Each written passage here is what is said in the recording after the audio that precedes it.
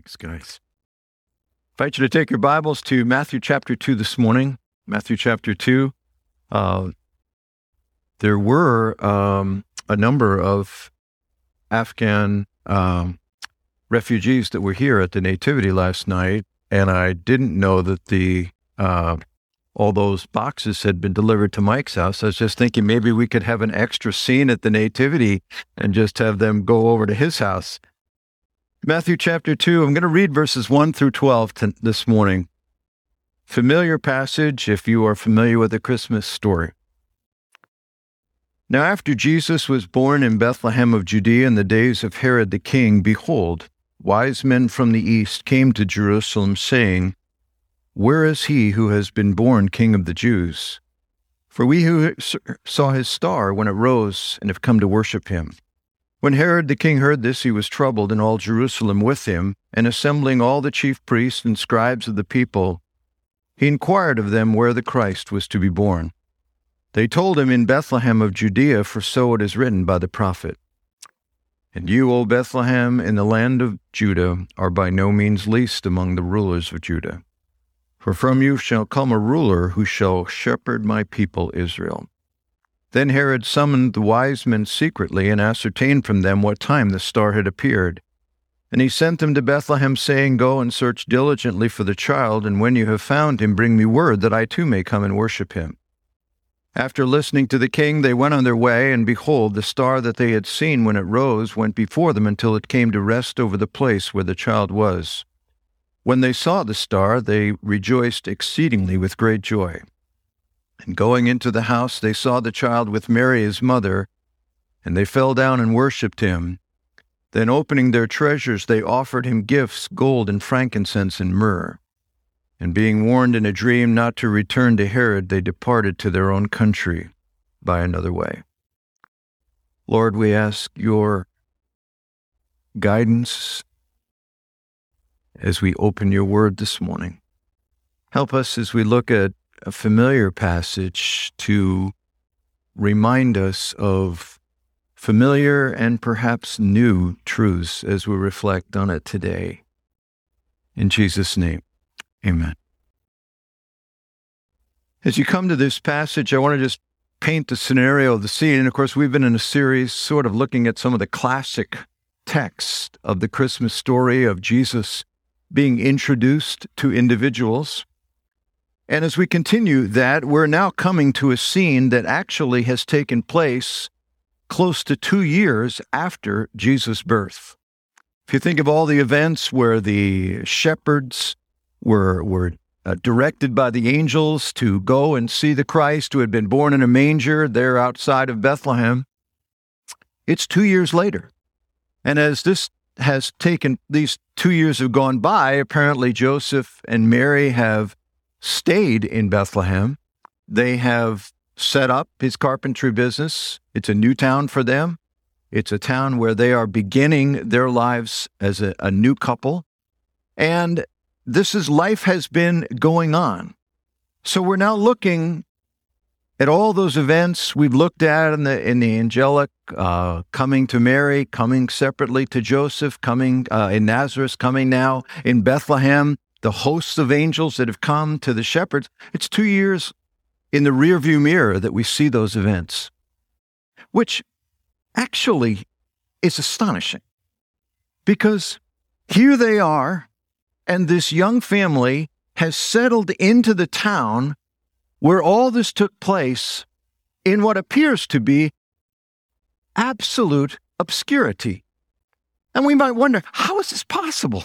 I mean, these angels, apparently the word used of host usually represents thousands of angels, have appeared in the sky. These shepherds have come, and all this has taken place. He's even been dedicated in the temple to Simeon, where another revelation has come. A few days after his birth to Simeon, it's happened. It come to Anna, an older woman there. I mean, all this is going on, and here they are, setting up carpentry shop 2 years later, in a town that most people think had a few hundred residents 5 miles from Jerusalem. And as we reflect on this, we come to this passage in Matthew chapter 2, 2 years later, and this scene in Herod's court affirms that Jerusalem basically slumbers in spiritual ignorance and indifference of the fact that the Messiah just down the road is growing up and is now a toddler right nearby. We might ask the question, why? I mean, how is this possible? And I would suggest that though there are astonishing miracles associated with Jesus' entrance into the world, it was not God's intention to use a megaphone to announce the birth of Jesus. He did that with individuals. He did that in astonishing, miraculous ways, but he did it selectively and uniquely. He told shepherds who actually weren't even qualified to go into the temple because they were considered unclean.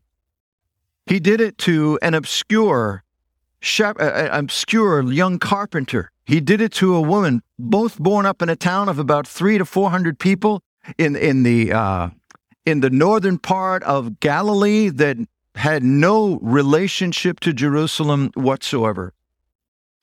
He did it selectively, uniquely, and he did it in the same way when he told the guys that we're going to read about here in Matthew chapter 2, these guys called the Wiseman.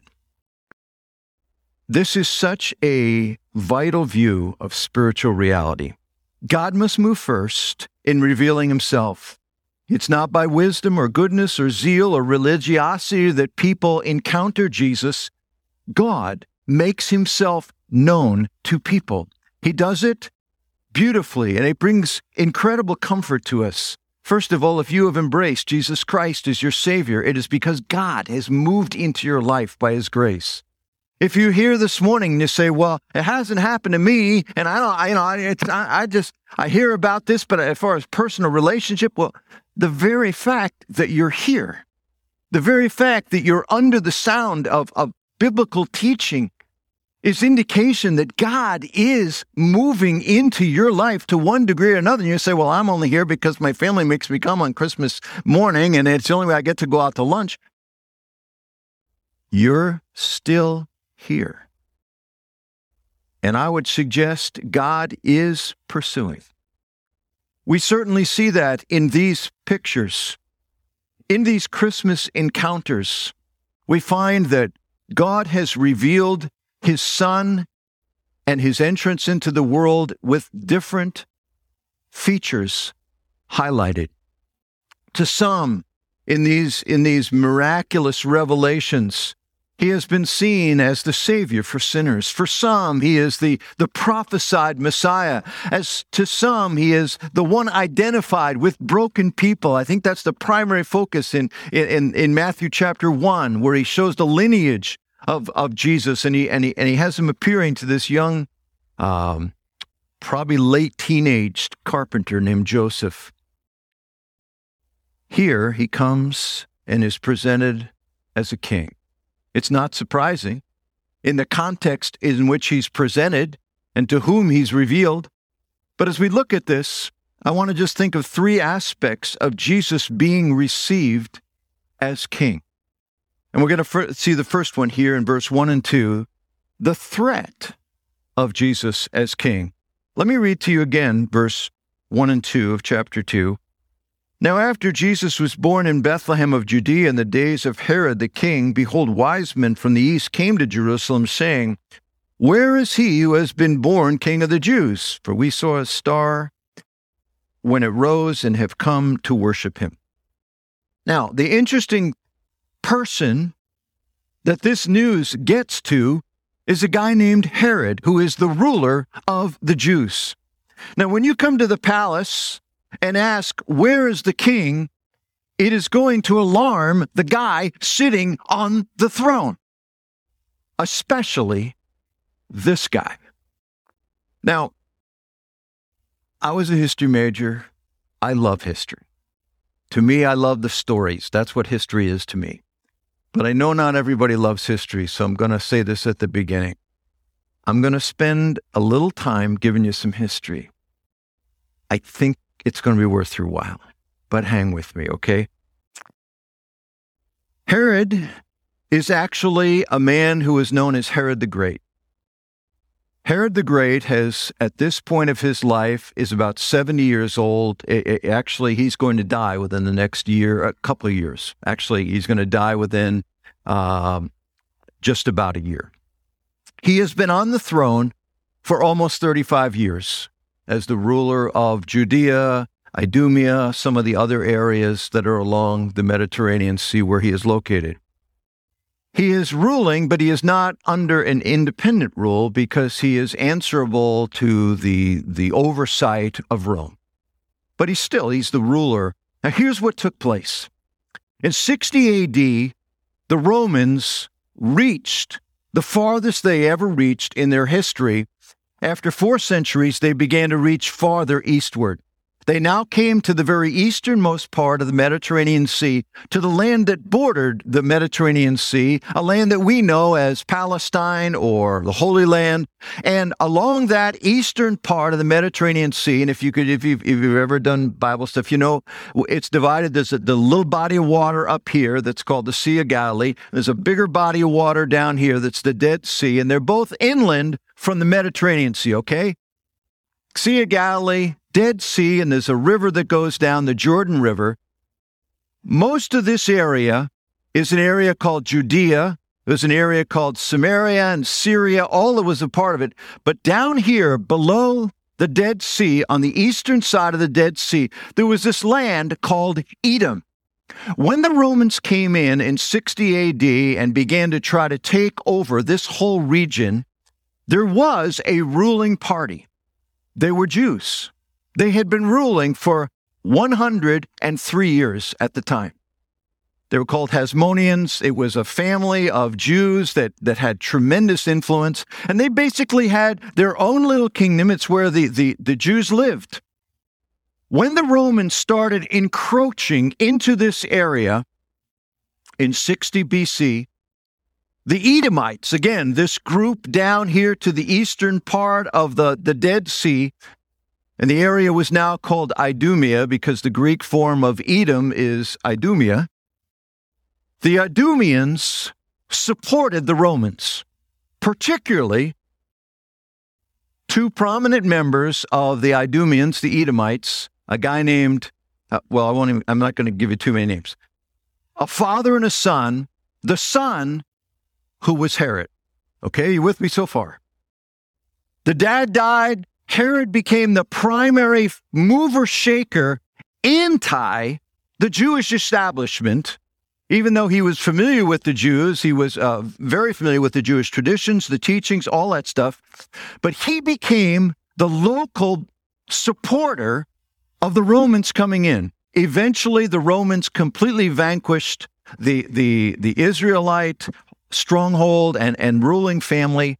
And not surprisingly, in 37 BC, Herod sailed to Rome and was installed as and conferred with the title by the Senate of Rome with this title, King of the Jews. Hated by the Jewish establishment for now decades, he was a man that tried during his reign to win the Jews over. He did things like he actually rebuilt the temple and expanded it. That's why in Jesus' day it was known as Herod's Temple.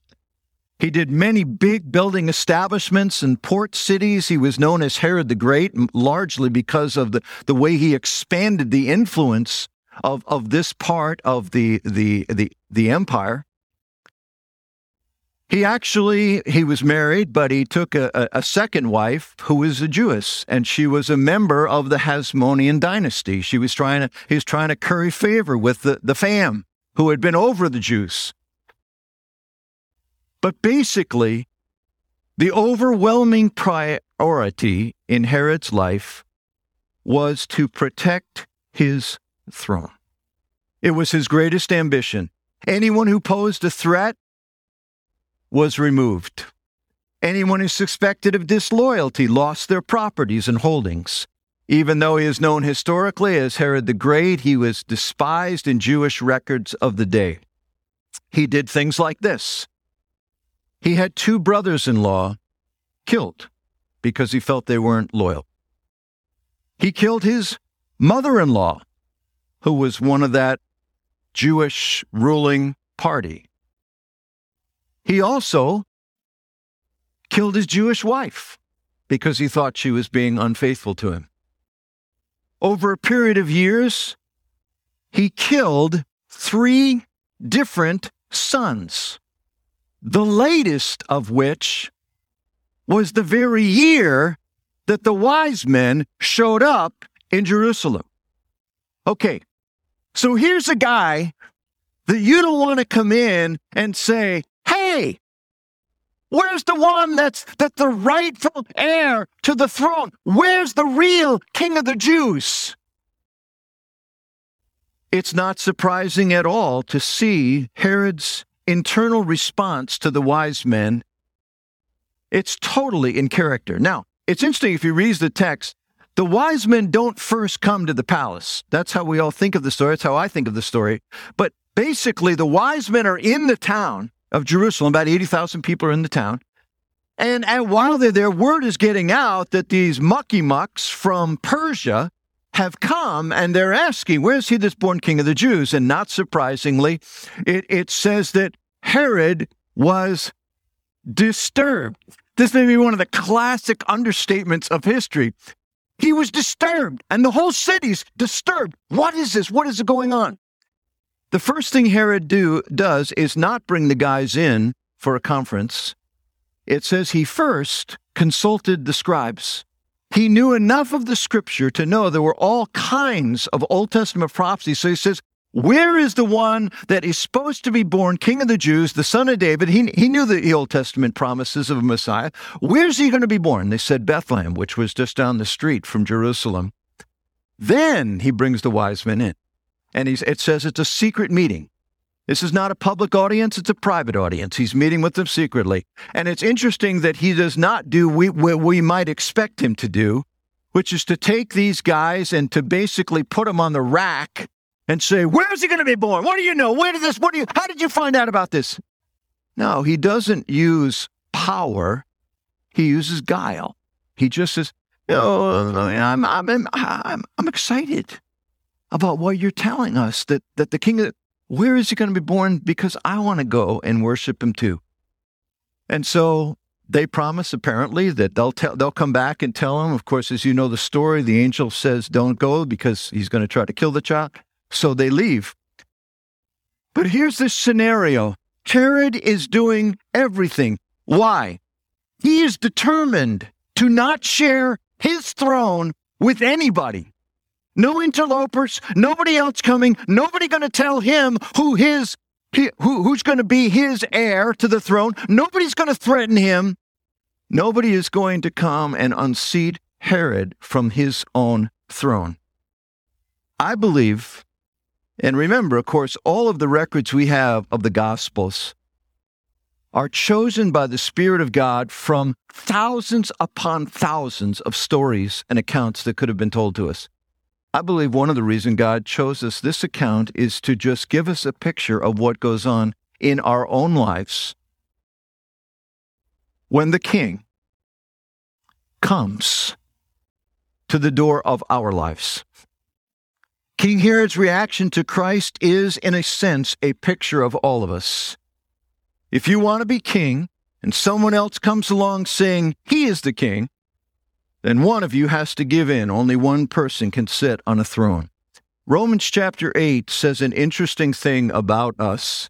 It says, for the mind that is set on the flesh is hostile to God. When it says the mind that is set in Romans chapter 8, it's talking about our natural state before we embrace Christ and his changing nature in our lives. He says this is our natural state. We are hostile to God. For it does not submit to God's law. Indeed, it cannot. Those who are in the flesh cannot please God. The focus I'm highlighting is this word hostile. The word hostile means literally that we are at war, that God is an enemy, a threat. He's trying to take over.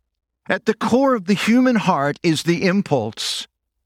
No one tells me what to do. There is a natural enmity of the human heart against all claims of sovereignty over it. It rises a little when minor claims are made over us, but Jesus' claims of authority are total. He says, I come as the king. And this picture we have of Herod is the fact that when Jesus offers himself to come into a person's life, and there is the beauty of grace, and there is the beauty of forgiveness, there is also the reality that if I yield my life to Jesus Christ, if I say yes to Christ, I am saying yes to him as Lord of my life. There is a threat of Jesus coming in as king. Tim Keller says it beautifully, I think, this way. He says this: we want at all costs to remain on the throne of our lives. We may use religion to stay on that throne, trying to put God in the position of having to do our bidding because we are so righteous rather than serving him unconditionally. Or we may flee from religion, become atheists, and loudly claim that there is no God. Either way, we're expressing our natural hostility to the lordship of the true king. Jesus comes to earth as king, and it is threatening initially to our natures to say, what do you mean I'm not in charge anymore? What do you mean he comes in as Lord? I'd like the free bus ticket to heaven, but what do you mean? Well, it's part of embracing Christ as Savior of our lives. The offering of Jesus is interesting in this passage. He's offered to people near to the truth. I mentioned that Herod was raised in this area of Edom, or in the day it was called Idumea. And historical records of the time indicate that Herod came from a background that was very familiar with the Israelite teaching. As a matter of fact, Edom by this point had sort of been, even though they were a separate cultural state, they largely did practice the Israeli faith, at least many of them did. He was familiar with the scriptures. He knew the religious system of the Jews. His response to the statement, "Where is the one that is born King of the Jews?" is not what I would have expected. You know, this is a guy who has been declared. I think what he would have done, what I would have expected him to do was, where is he that is born King of the Jews? And he runs into his inner palace office and he brings out this plaque. And he says, do you read this plaque from the Roman Senate? We declare that Herod is the King of the Jews. What do you mean, who's born King of the Jews? But he doesn't do that. Why? Because he knew what the term meant. He was familiar with the concept that there was a coming king that was heir to the Davidic throne. He knew he was not that. He knew there were promises. He knew truth. And Herod was aware of these things. He knew the promises. He knew the prophecies. And when he heard the message, Herod was confronted with a choice. Will I find out if this is the real one in order that I might yield my life to him? Or will I view him as a threat coming after the throne that I want to sit upon, both physically and in my life? There's a second group of people where Jesus is offered as king. It's talking to them as, and I'm calling them the people far off, and this is verse 1 and the whole section about the wise men from the east. That we see a couple of things in how God moves into people's life that seem far off. These are people that may not have that same level of spiritual awareness that a Herod would certainly have, living just a few miles from Jerusalem. These are the wise men from the east. And as we read this passage, we hear that what has drawn them is a star that they saw, a bright light in the sky. There are different perspectives of what this is. I'll just say that the two most prominent ones that are presented. One is the fact that there actually was, at this time historically, a conjunction of planets. It only happens once every 800 years. Johann Kepler in the 1600s saw it again. It's where Venus and Jupiter sort of combine, and they both double their light and bright light in the sky. And he postulated that it was this that happened because he looked back and saw the centuries, and he said this was right around the time in which Jesus was born. It's possible it was something like that God used. It's possible also, as many have conjectured, that this was another manifestation of God's Shekinah glory, the pillar of fire by night that led the Israelites. It sort of argues for something like that because it's pretty localized, right? I mean, when you come and all of a sudden it disappears, and when these guys get to Jerusalem and they don't know where to go from there, and then all of a sudden it shows up and it takes them right to the very place 5 miles away when it reappears to Bethlehem. But whatever it was something where God moved to make himself known to these men. We find also that God moved with creativity, and this is my favorite part of the sermon. These wise men were called magi, is actually what the word Wiseman is translated from. The word magi is the word we get magic from. These were prominent people. It explains why Herod was not inclined to put these guys on the rack or to try to powerball them. These were prominent people. Magi were the individuals that studied the stars. It's interesting, in the book of Daniel, Daniel is called a magi. He was an individual that interpreted for the kings. They were counselors for kings. They were individuals that focused particularly on the stellar beings.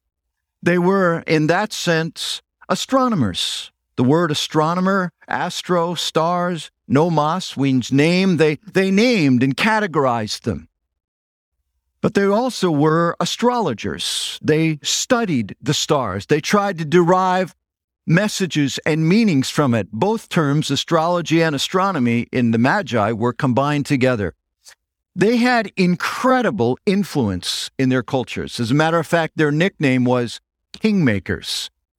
They were the ones that would actually have to pass on the coronation of kings in Persia and Babylon. And these men came certainly with great fanfare and regalia, and the gifts they give to Jesus are astoundingly valuable. They come as prominent individuals, but their focus of life, their language, is the stars. God speaks to them in their own language. God makes himself known in a place that most people would have had no meaning, no value. No, they wouldn't have got it, this bright light. They recognized something there. The language of these men, the students of the heavens, are where they looked, where others would not. Don Richardson has written a few books. Don Richardson was a missionary in Irian Jaya, I believe it was, many years ago, and he ended up becoming a mission executive. He's written a number of books, and one of the books he is called Eternity in Their Hearts. It's a book that is, the title comes from Ecclesiastes 3:11, where it says, God has made everything beautiful in its time.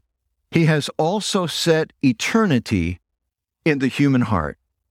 His argument in the book is that, and it was his experience on the mission field, and he chronicles missions experience after missions experience of others that he talked to, that God in every culture has placed this language, this revelation of himself within even the most seemingly dark and pagan of religions. Eternity in their hearts is basically his argument that God creatively makes himself known to people. He uses the illustration, if any of you have read the story Peace Child, it's a perfect example. He was dealing with a tribe that utterly had seeming no values of biblical Christianity. As a matter of fact, the highest thing they valued was the practice of betrayal. That the more you could win someone's friendship, whether it was a friend or particularly whether it was a neighboring tribe, and you could deceive them into thinking you were at peace, and then you could kill them, was the highest level of merit that you could gain. How do you try to communicate the gospel to people whose value system seems to be completely topsy-turvy to biblical Christianity and biblical faith? And so for years, he was laboring there, and one day there was a great tribal conflict between tribes that had been betraying each other for generations. They were going to war, and in the midst of the warfare, the tribe that he was familiar with decided to end the battle. And what he did was the chief brought out his infant son and offered his infant son to the opposing tribe. And Don Richardson was aghast. He didn't know what was going on. And then he found out, as he talked to the chief and others, that the only way you could end conflict between people was with the gift of what they called the peace child. It had to be the son, and the king had to be willing to slay the son in the presence of, or he could give, it was up to the other. And Don Richardson said, here was the visual that God, this redemptive analogy, as he called them, the redemptive analogy was built into the culture of these people, and he used that to present, this is what God has done. He has provided peace with you who are at war with him through the offering of his own son. And Richardson argues that in every culture there are these redemptive analogies. The picture that I think we're reminded of with the wise men is the creativeness of God in reaching people. It's why God seems to be just completely unlimited in the creativity he can use. He uses dreams of some people to just awaken in them questions. He uses failure. He uses setbacks. He uses other people. He uses inner disquiet. He uses all these different ways. And sometimes, with wise men, he uses stars. I remember sitting in a doctor's office years ago, and it was a time where I was deeply burdened with some individuals in my life. I just hungered to see them embrace Christ, and I just didn't see any movement. And in this doctor's office, I picked up a magazine as I was in the waiting room, and I began to read, and it happened to be about a doctor of philosophy.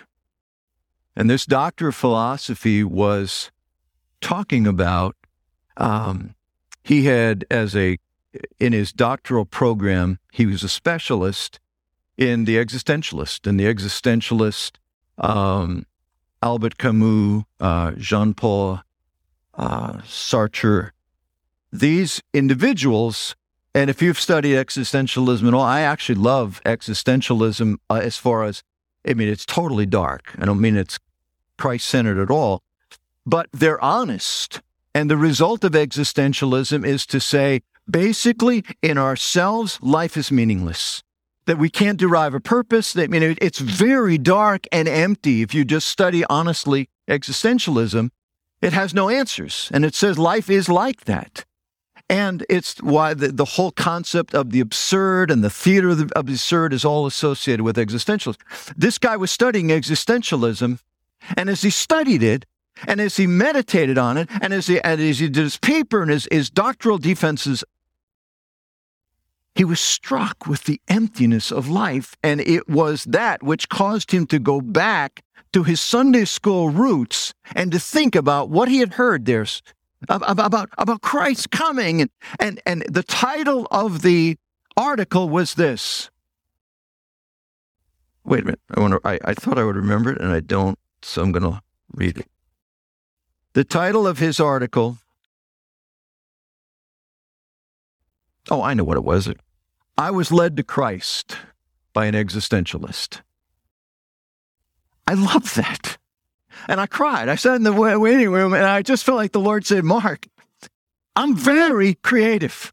I'm very able to move in the lives of people in ways, who would have thought? Yeah, here's a good evangelism plan. Read some Albert Camus.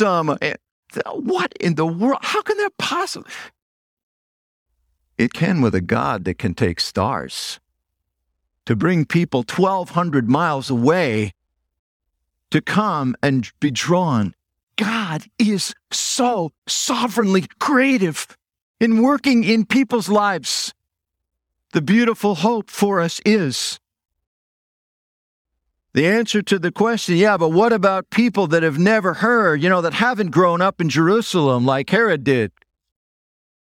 Well, God has a way of working with his redemptive analogies and his creativity with the wise men who seem to be living in the most steeped darkness of the vestiges of the Persian Empire, where nobody knows the gospel has gone, to make himself known. The result is what our responsibility is then, the embracing of Jesus as King. It involved pursuit of him. The Magi had to leave their homeland to go to Judea, a journey of between 1,000 or 1,200 miles. It's why when they first saw the star and they actually get there, it's somewhere between a year and 2 years that Herod has learned that much, because that's the age of the kids he's going to kill in Bethlehem in trying to wipe out Jesus.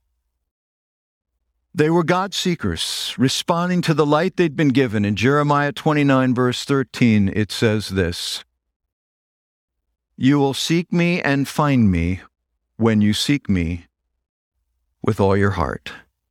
This is the response that God asks. Be a seeker. If God is real, God is able to make himself known. If God is real, and maybe you're here today, or maybe you're listening online, and you say, well, I don't know. I grew up in the church. It didn't work for me. But I do sort of wish, I would like to have a God. I would like there to be a God. I would like to be a God. Then look for him. I challenge you to go to his word. Not because, and don't go with your Sunday school class eyes.